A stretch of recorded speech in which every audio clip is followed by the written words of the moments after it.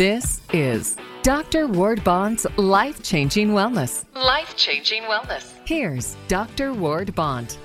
I'm Dr. Ward Bond, and I welcome you to Life-Changing Wellness episode number 127. This week's episode is brought to you by Bayleaf Sports Activewear. Bayleaf Sports gives you today's new technology, such as compression, improved airflow, and lightweight materials and all of its great products. High quality at affordable prices, and remember to always use the code Dr. Bond and receive 15% off anytime you order from Bayleaf Sports. Go to bayleaf.com, that's BALEAF.com.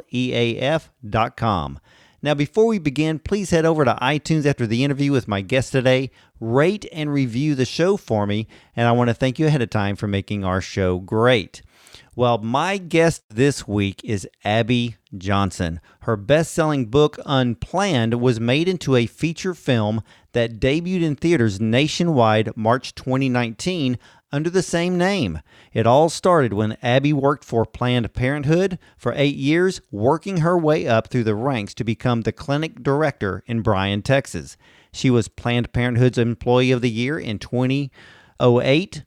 But she walked away from her job after witnessing the abortion of a 13-week-old fetus during an ultrasound-guided abortion. She left Planned Parenthood and instantly became a national news headline for her defection, which led to a pro-life speaking career. And in 2012, she founded And Then There Were None, the only ministry in the nation that helps abortion workers leave their jobs and find new ones out of the industry. To date, she has helped over 530 abortion workers quit. She also founded Pro-Love Ministries and Loveline in the fall of 2019. She has a very powerful story to tell, and Abby Johnson is with us today to share it. Welcome to the show, Abby. Of course. Thanks so much for having me on. Oh, you're very welcome. Let me ask you something. You worked for Planned Parenthood for 8 years, even winning the Employee of the Year award, but then you left. Why was that? Yeah, I left after, a few things actually. One, being told to double our abortion quota for abortion. So the number of abortions that we had to sell to women coming into our facility, which was, that was problematic for me. I mean, I got involved with Planned Parenthood at the beginning of that 8 years and throughout that 8 years, believing that our goal was to keep abortion safe, legal, and rare. That was the talking point. And now all of a sudden I'm sitting here with a budget in front of me and I'm being told that we are going to be doubling our abortion quota. So that was one thing. Another thing that was problematic for me was that we were going to be building the largest abortion facility in the Western Hemisphere. We were going to be aborting babies through the 6th month of pregnancy for any reason. I was a person that was, I was very pro-choice. I was very for abortion for any and every reason up until the point of viability. And here we were going to be aborting babies that were viable under my watch, under my supervision. But ultimately, I ended up leaving after watching a live ultrasound-guided abortion procedure. Now, abortions are usually not performed via ultrasound guidance. They're usually done in a blind sort of manner where you don't see the baby actually being aborted. But I watched a live ultrasound-guided abortion procedure where I saw a 13-week-old baby fight and struggle for his life against the abortion instruments. And I knew then that there was life in the womb, there was humanity in the womb. And I knew that if these two things were true, that I was on the wrong side of this debate. And I decided to leave my job with Planned Parenthood. And I started to expose what was taking place behind those abortion clinic doors, and really tried to also help people find healing from what's been taking place in our society. I mean, 60 million abortions have been recorded since the legalization of abortion in 1973. So we have a very wounded society. And so I've been trying to bring to the forefront this woundedness. You have, and we're going to get into that, but something struck me kind of odd because here you are, you entered Planned Parenthood, and one of the words you just mentioned was abortions to be rare. 8 years later, you're told to double your quota. And I mean, is that, to hear the words double the quota of abortions, when a woman comes in, is it basically trying to force her to have one? You know, I mean, are there women that ever do women ever go to Planned Parenthood for parenthood? And then are they forced, or maybe things are said to them to where maybe, you know, we can make money off this deal? Yeah, I mean, our job, if a woman came to Planned Parenthood and, you know, she found out she was pregnant, and let's say she said, well, you know, I don't know, maybe I can do this. You know, I'm a student, but, you know, my parents are, you know, they would be okay with it, or my boyfriend's supportive, or maybe she's married, you know. Our job was to wreck her plans. Oh, my God. Our job was to convince her that she did not have the strength and wherewithal to be a mother, and to insert every possible obstacle so that she would think that she could not be a mother and that motherhood was not feasible for her. So you're planting seeds of doubt, insecurity, fear, just to make a buck. I mean, in the end, that's what this is really about. And I've talked to others who have gone through an abortion, and years later, and every single one of them that I've ever talked to said, I regret that decision. Every single one. I don't know of anybody I've ever met that had one that said, I'm glad I did it. You know, I heard Stevie Nicks make that weird comment a few weeks ago that she was glad that she did it, which I thought was kind of weird and selfish. But overall, for normal people, that, you know. But even that is such a lie. Because I'll tell you what, a few years ago, Stevie Nicks came out and she admitted that one of her songs is called Sarah. Right. And she admitted that she wrote that song, Sarah, as a memoriam to the daughter that she aborted. And a few years ago, she talked about the regret that she had in aborting her daughter, and that's why she wrote that song. Wow. She only now talked about, she flipped the script. She flipped her story because it's an election time. Right. But the truth came out several years ago about how she truly regretted her abortion and she wished she hadn't have had the abortion, and that's why she wrote that song, and that's why she dedicated that song to her aborted baby. But, you know, they flip the story when it's convenient. Yeah. But the truth came out several years ago, and she talked about her abortion regret. So, you know, even then, even Stevie Nicks talked about how much she regretted her abortion several years ago when it wasn't convenient for an election. Right. Well, yeah, exactly. And, you know, and I'm glad you brought that up and cleared that up. But for you, let me ask you something, because you were there for 8 years. And then I guess in the 8th year, you see this ultrasound guided abortion. But prior to that, was it just, you know, you go to work, it's business as usual, you don't think about exactly what's going on, you know, with whatever the doctor or the PA or whatever they're doing. You're just handling the budget. You're administrating. Did it just kind of go over your head on what was really going on? I mean, I'm not gonna lie. I had seen, I aborted babies before. I had been back in the lab. I had seen the body parts. I had seen all of that. There was something different about seeing this child fight and struggle for his life. There was something different.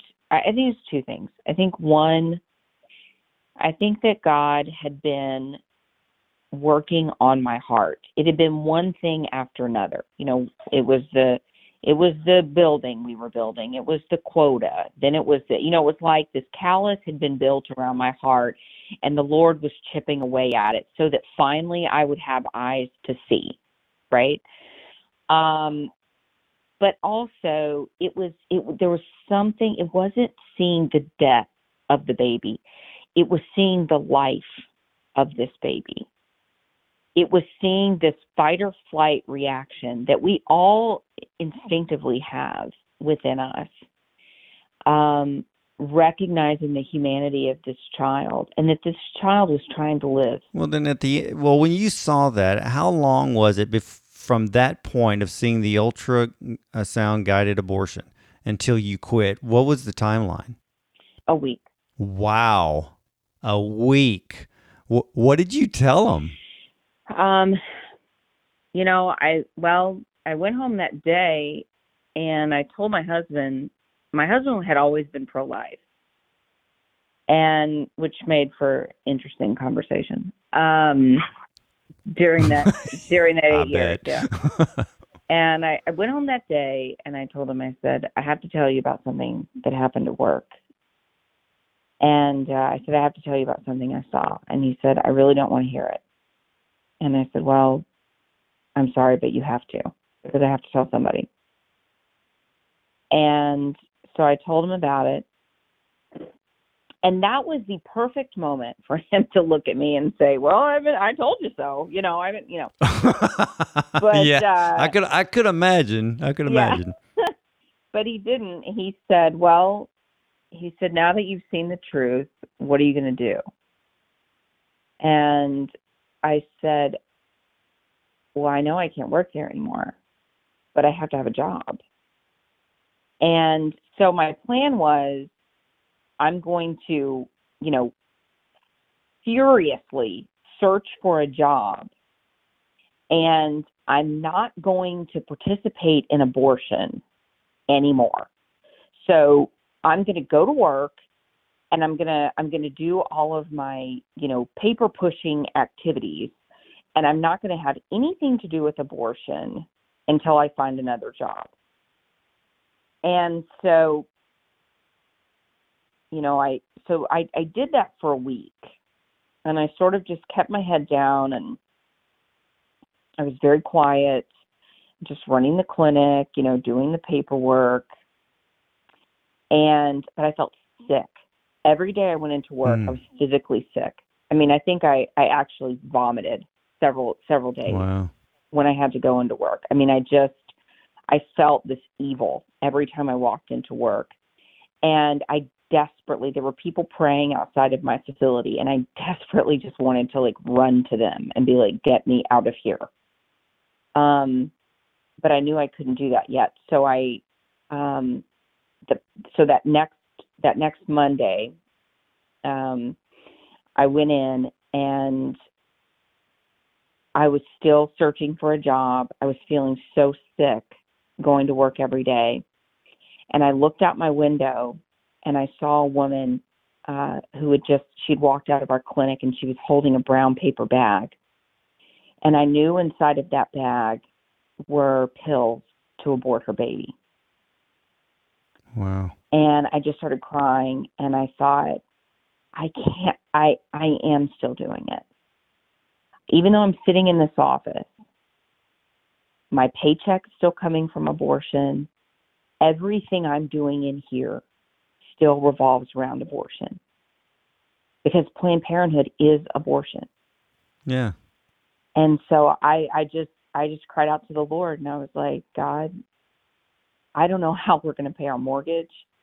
If I leave this job, I don't know how we're going to do it, but I just have to trust you. And you gave him no notice, did you? letter. Oh, you. I gave him no notice.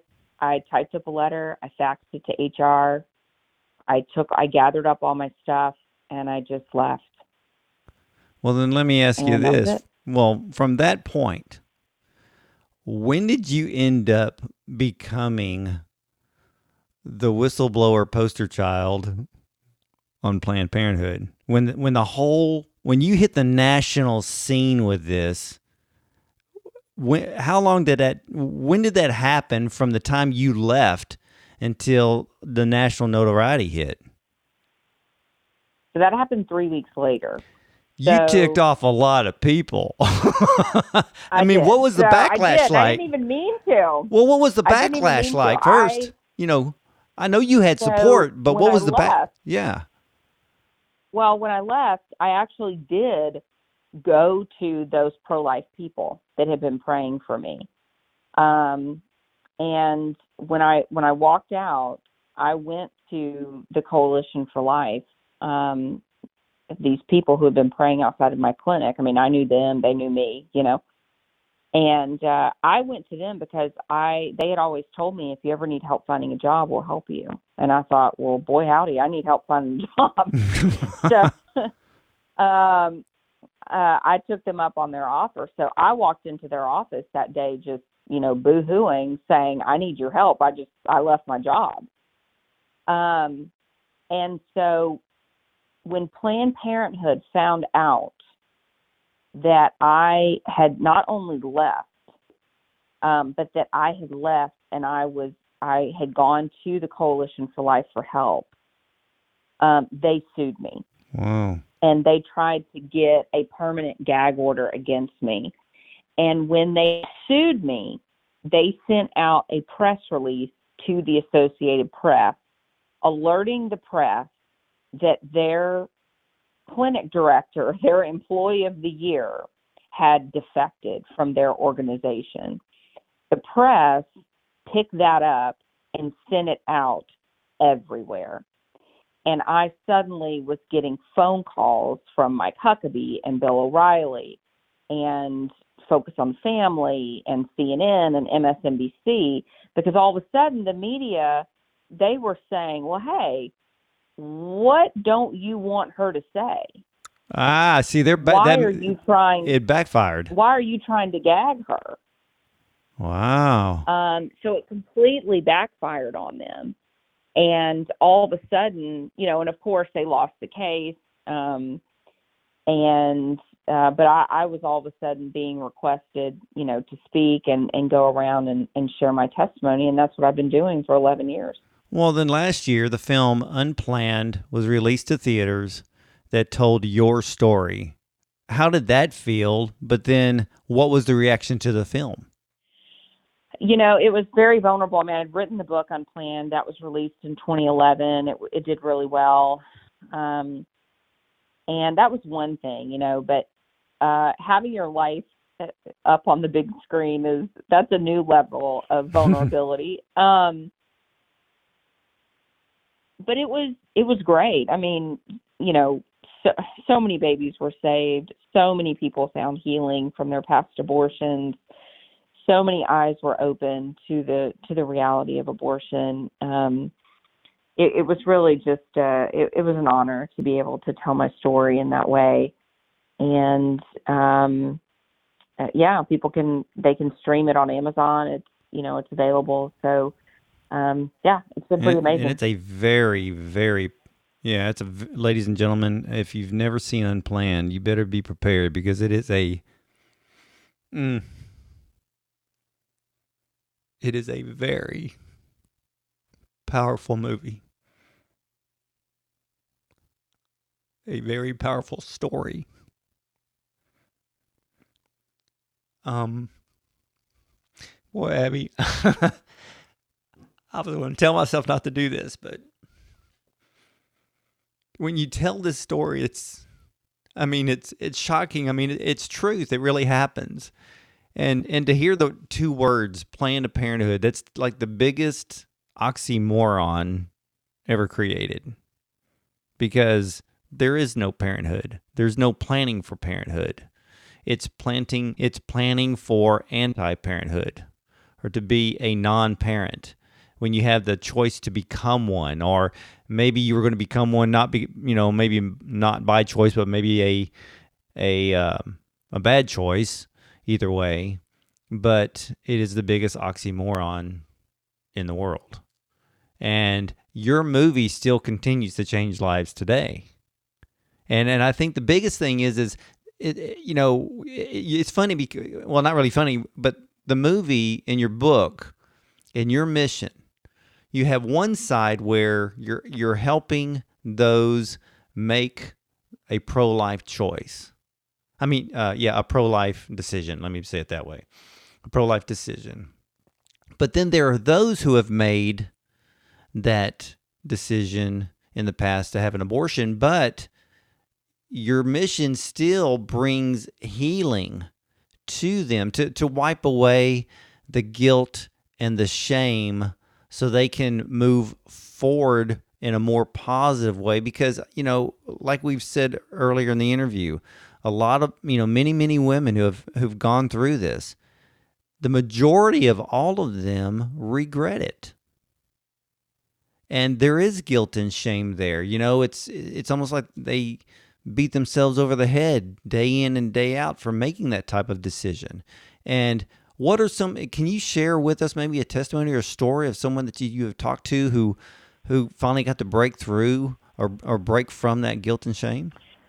Oh, gosh. There's been so many. We partnered with a group when the film Unplanned came out, called Support After Abortion. And people can find out about them at supportafterabortion.com. They actually set up a call center when the film was released. And they have helped thousands of men and women find healing just since the film was released. I mean, they had just phone calls flooding in all over the world. People finding redemption, people who have been living with this secret of abortion, suffering in silence for so many years. I went to a church actually not too long ago, and there was a very elderly woman that walked up to me. She was in her 80s, and now this was in church. I was speaking at a church service, and she came up to me after the service, and she grabbed my hand, and she had tears in her eyes, and she said, "I had an illegal abortion over 60 years ago." And she said, "Wow. You're the first person I've ever told." Oh, my goodness. Just imagine living with that for over 60 years. Yeah. There are so many people living with shame regarding abortion decisions. And the reality is that they don't have to.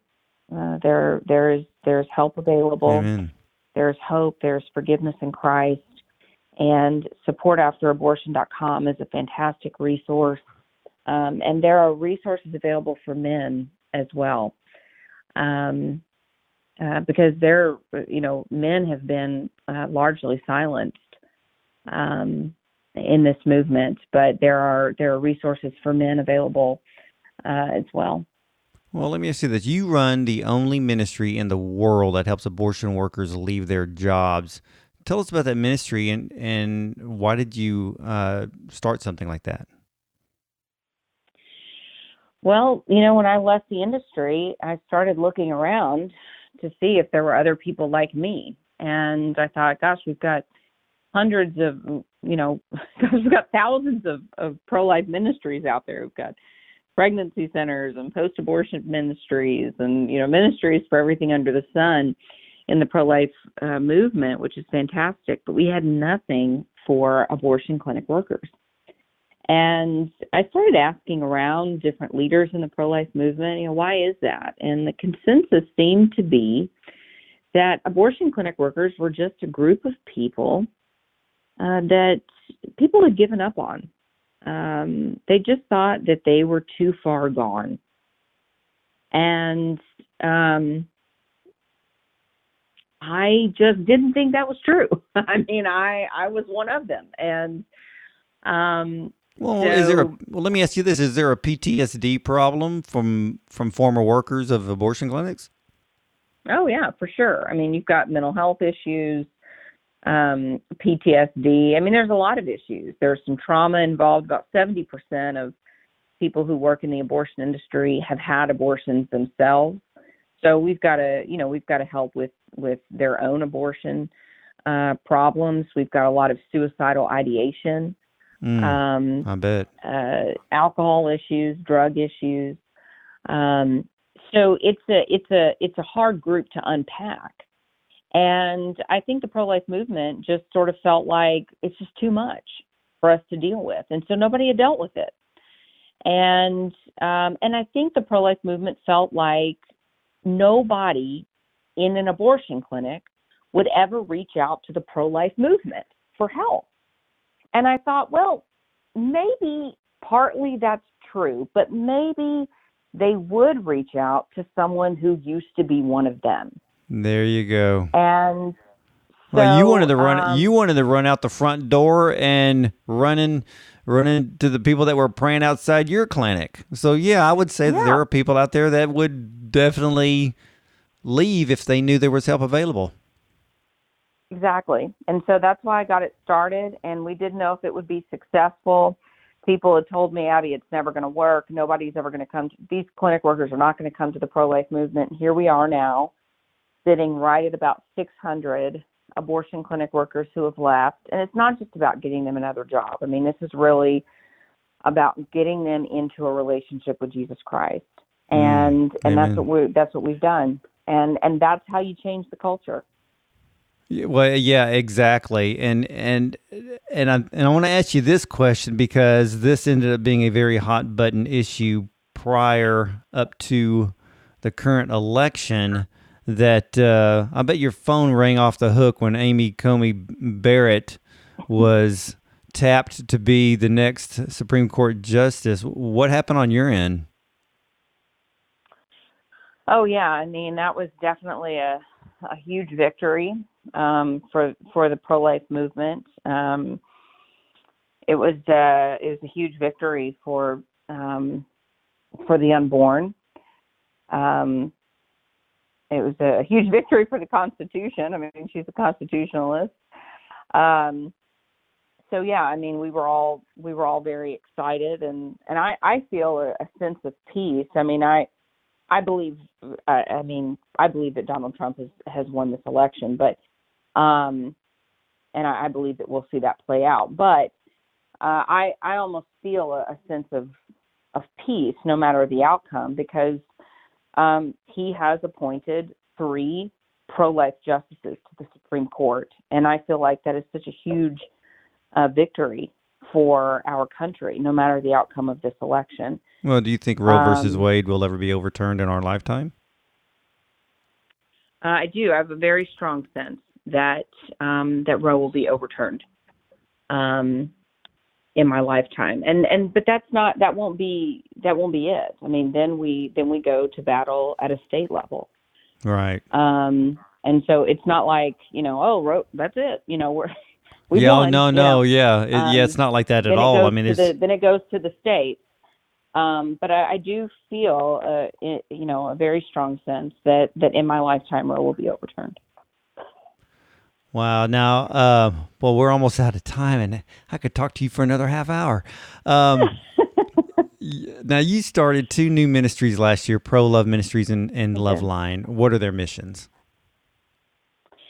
So Pro Love Ministries is basically it's an umbrella organization that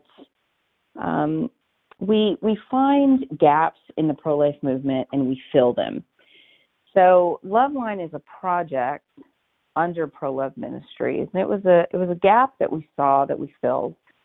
Loveline is a crisis hotline, and it's a case management hotline. So we love pregnancy centers, and we think they do amazing work. And so Loveline is essentially a complementary sort of service that partners with pregnancy centers when we're able. Pregnancy centers, work with women who are directly in crisis, or usually up until about a child is 2 years old. But what about, a single mom who has a 5-year-old and a 7-year-old, and they're about to be evicted because the mom just lost her job? What then? We hand her a list of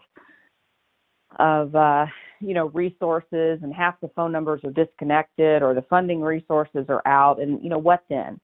What about, a woman who's homeless and on the street and has a child? We need resources for those women too. And what about a woman who's, a victim of domestic violence and has 6 children and doesn't know where to go? So we are basically providing case management services for these women who fall outside of the scope of pregnancy, standard pregnancy center help. Or she may be a pregnancy center client, but she needs rent assistance, or she needs tires on her car to get to work. Well, that's not services that pregnancy centers necessarily provide, but those are services that we can provide. So we come alongside a client, we start working case management services with her. We've only been around for a year, but we're currently providing case management for over 1,000 clients. My goodness.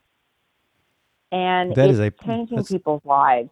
We're getting them plugged into the church. We're allowing the church to be the church. And it's transforming people's lives. 60% of women who have abortions are women who already have children at home.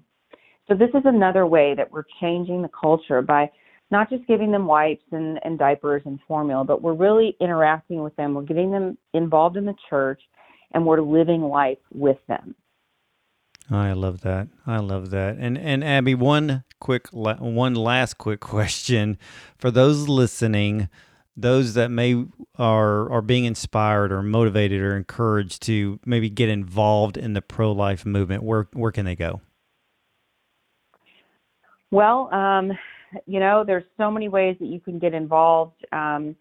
If you want to know more about what we're doing at Pro-Love Ministries, there's lots and lots of different projects that we have. We have another project called Mama Scholar. We don't ever want, being having a baby to hinder a woman from finishing her education. So we have set up a scholarship fund. We award scholarships for single moms to finish their education. Maybe that's a way that you want to get involved.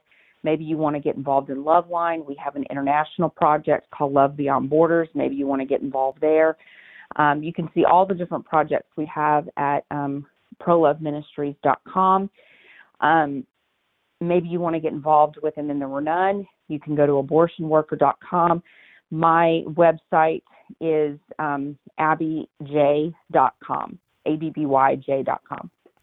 abbyj.com. So, ladies and gentlemen, did you hear that? Go to abbyj.com. That's abbyj.com. If you're wanting to get involved, she'll have all the resources there, and just follow the links. And I'm sure that the Lord will lead and guide you with his guiding hand to know where you can be best used. Abby, it's been an honor, a pleasure, and a very a big eye-opener. Oh, well, thank you so much for having me on. Oh, absolutely. And I need you to come on to my TV show. Oh, that'd be fun. Yeah, so Yeah, I'm gonna, when I get done today, I got a ton of interviews today. But anyway, when I get done, I'm going to we're gonna work that out. So I need you to come on. We need to sit down. We need, even if it's via Skype or Zoom due to the pandemic situation. But this message needs to be heard. It needs to continue to grow and to get out there. So again, ladies and gentlemen, a very powerful interview this week with Abby Johnson. Get the book Unplanned. Go rent or download the movie Unplanned. Sit there, watch it. It's truth. You can't deny the truth, and we don't deny the truth here on Life Changing Wellness. So, ladies and gentlemen, remember to catch every episode of Life Changing Wellness. Just hit subscribe on iTunes or Spotify. And if I can ask you a favor, please take 30 seconds and rate the show on iTunes. You know this week's episode is 5 stars, so thank you for doing that for me as we want to bring you the best show possible. Just look up Dr. Bond's Life Changing Wellness on any streaming service. And again, you can learn more about me at drwardbond.com and tune in daily to the Dr. Ward Bond Show. All of that information is on my website. So again, thank you for listening to Life Changing Wellness. And remember, something spectacular happens when you treat your body right. Have a blessed day, everyone.